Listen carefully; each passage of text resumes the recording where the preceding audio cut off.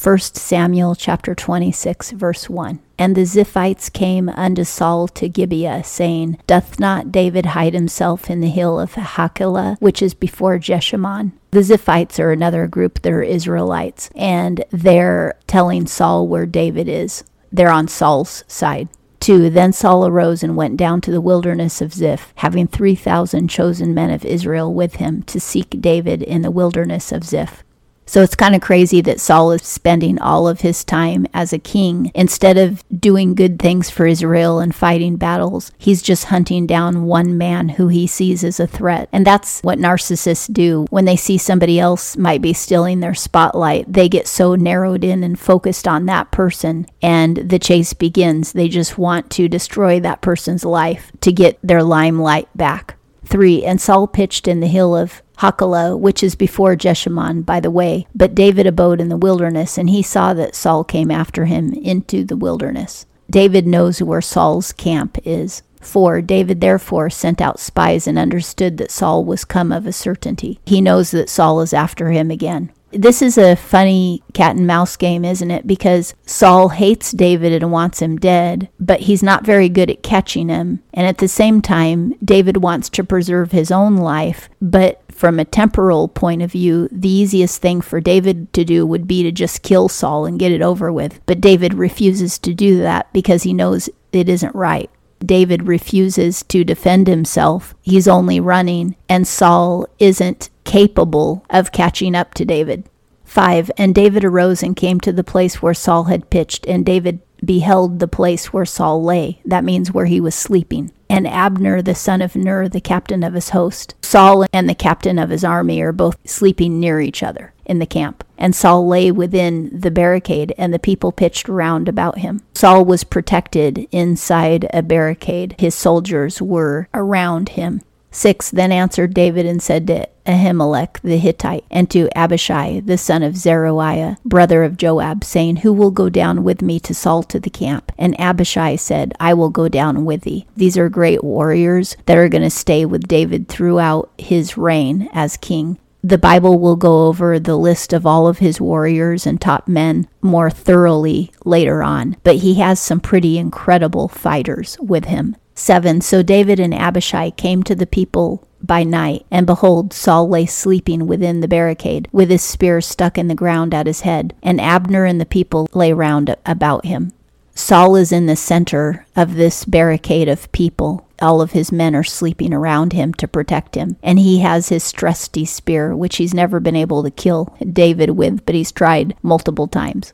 8. Then said Abishai to David, God hath delivered up thine enemy into thy hand this day. Now therefore let me smite him, I pray thee, with a spear to the earth at one stroke, and I will not smite him the second time. Abishai is saying, it's only going to take me one try. I'm going to kill him for you. Just let me do it. David is Abishai's commander, so Abishai can't kill Saul without David's permission. Abishai wants to kill Saul with his own spear. And it is true that 2 times now God has brought Saul into David's grasp. David could have easily killed Saul in the cave, and he could easily kill Saul right now. All the soldiers are dead asleep. Nobody knows David's there. They could kill him in an instant and walk out, and nobody would ever know it until morning. God has caused all of the soldiers to sleep deep enough that they don't hear David and Abishai there. Now, just because God has put you in a situation where you could take advantage, that doesn't mean that he wants you to take advantage. Remember, God tests us. We still have to restrain ourselves and only do what is righteous. And David is very wise, because in both of these cases, he restrains himself because he knows it isn't righteous to kill Saul. David has an awareness that his loyalty to the Lord is being tested. God will allow us to be tested. He isn't tempting us like Satan does. Satan tempts us. The Lord never tempts us to sin, but the Lord allows us to be tempted to test our faith. 9. And David said to Abishai, Destroy him not, for who can put forth his hand against the Lord's anointed and be guiltless? David is saying, you can't kill somebody who is anointed to be king, or else it's a sin. 10, and David said, As the Lord liveth, nay, but the Lord shall smite him, or his day shall come to die, or he shall go down into battle and be swept away. David says, I know I'm going to be king, but it isn't because I'm going to kill Saul. It's because God is going to kill him, or he'll die of old age, or he'll die in battle. 11, the Lord forbid it me, that I should put forth my hand against the Lord's anointed. But now take, I pray thee, the spear that is at his head, and the cruse of water, and let us go. David wants another evidence that he was near Saul and didn't kill him, to prove to Saul that he isn't trying to kill him. The first evidence was when he cut off the end of Saul's robe, and that was proof that he could have killed Saul on that day. Now he's going to take Saul's spear and his water bottle, and that will prove that he could have killed Saul today. 12, so David took the spear and the cruse of water from Saul's head, and they got them away, and no man saw it, nor knew it, neither did any awake, for they were all asleep, because a deep sleep from the Lord was fallen upon them.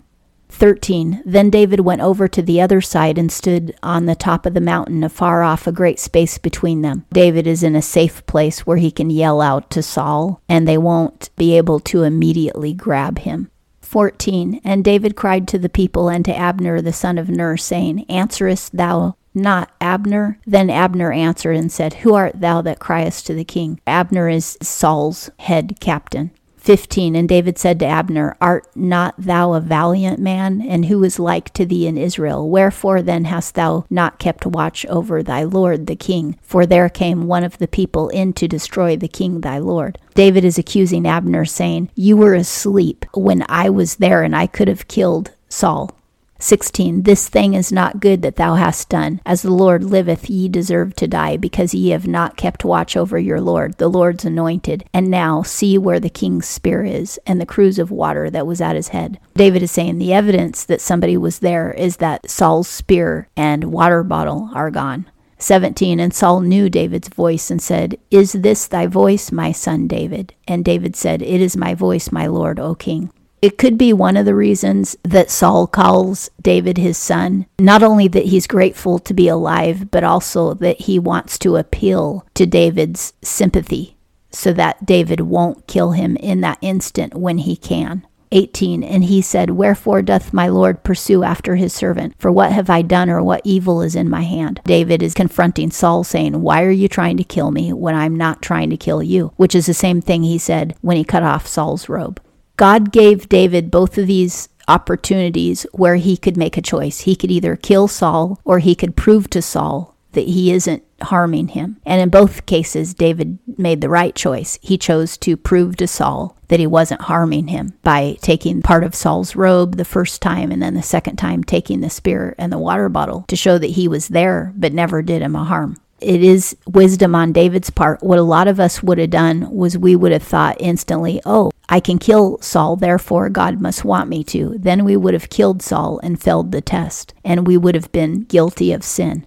We can't go on our own earthly impulses and what our brain logically tells us. We need to walk in faith and remember the words of the Bible, remember God's laws, and think about what does his law say is righteous and just. When we contemplate his law, then we'll realize the correct thing to do.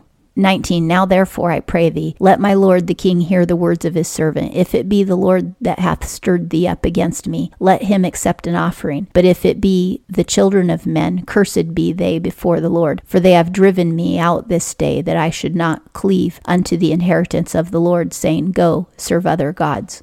David is saying to Saul, if God himself told you to kill me, let God accept an offering for my sin. But if men have told you to kill me, then let a curse fall on them, because I am innocent, if men have told you to kill me. 20, now therefore let not my blood fall to the earth away from the presence of the Lord, for the king of Israel is come out to seek a single flea, as when one doth hunt a partridge in the mountains. David again is saying, I'm nobody, and you're out chasing me as if I'm important, and I'm not.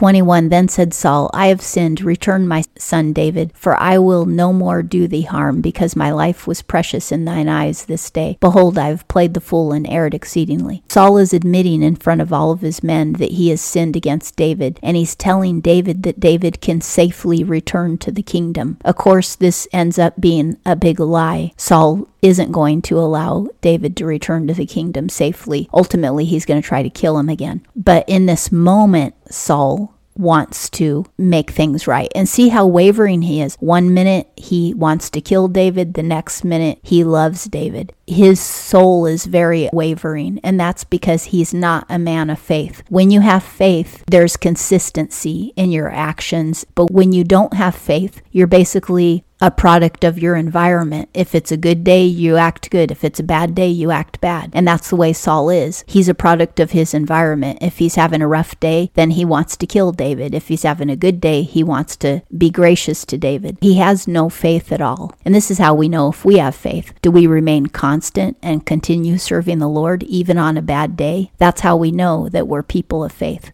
22 And David answered and said, Behold the king's spear. Let then one of the young men come over and fetch it. David says, I have your spear. Let one of your men come get it. 23 And the Lord will render to every man his righteousness and his faithfulness, for as much as the Lord delivered thee into my hand today, and I would not put forth my hand against the Lord's anointed. David is saying, send somebody over to get the spear. I will give it to him, now that you've promised that you won't kill me. And whichever of your men are righteous, let them be rewarded for it.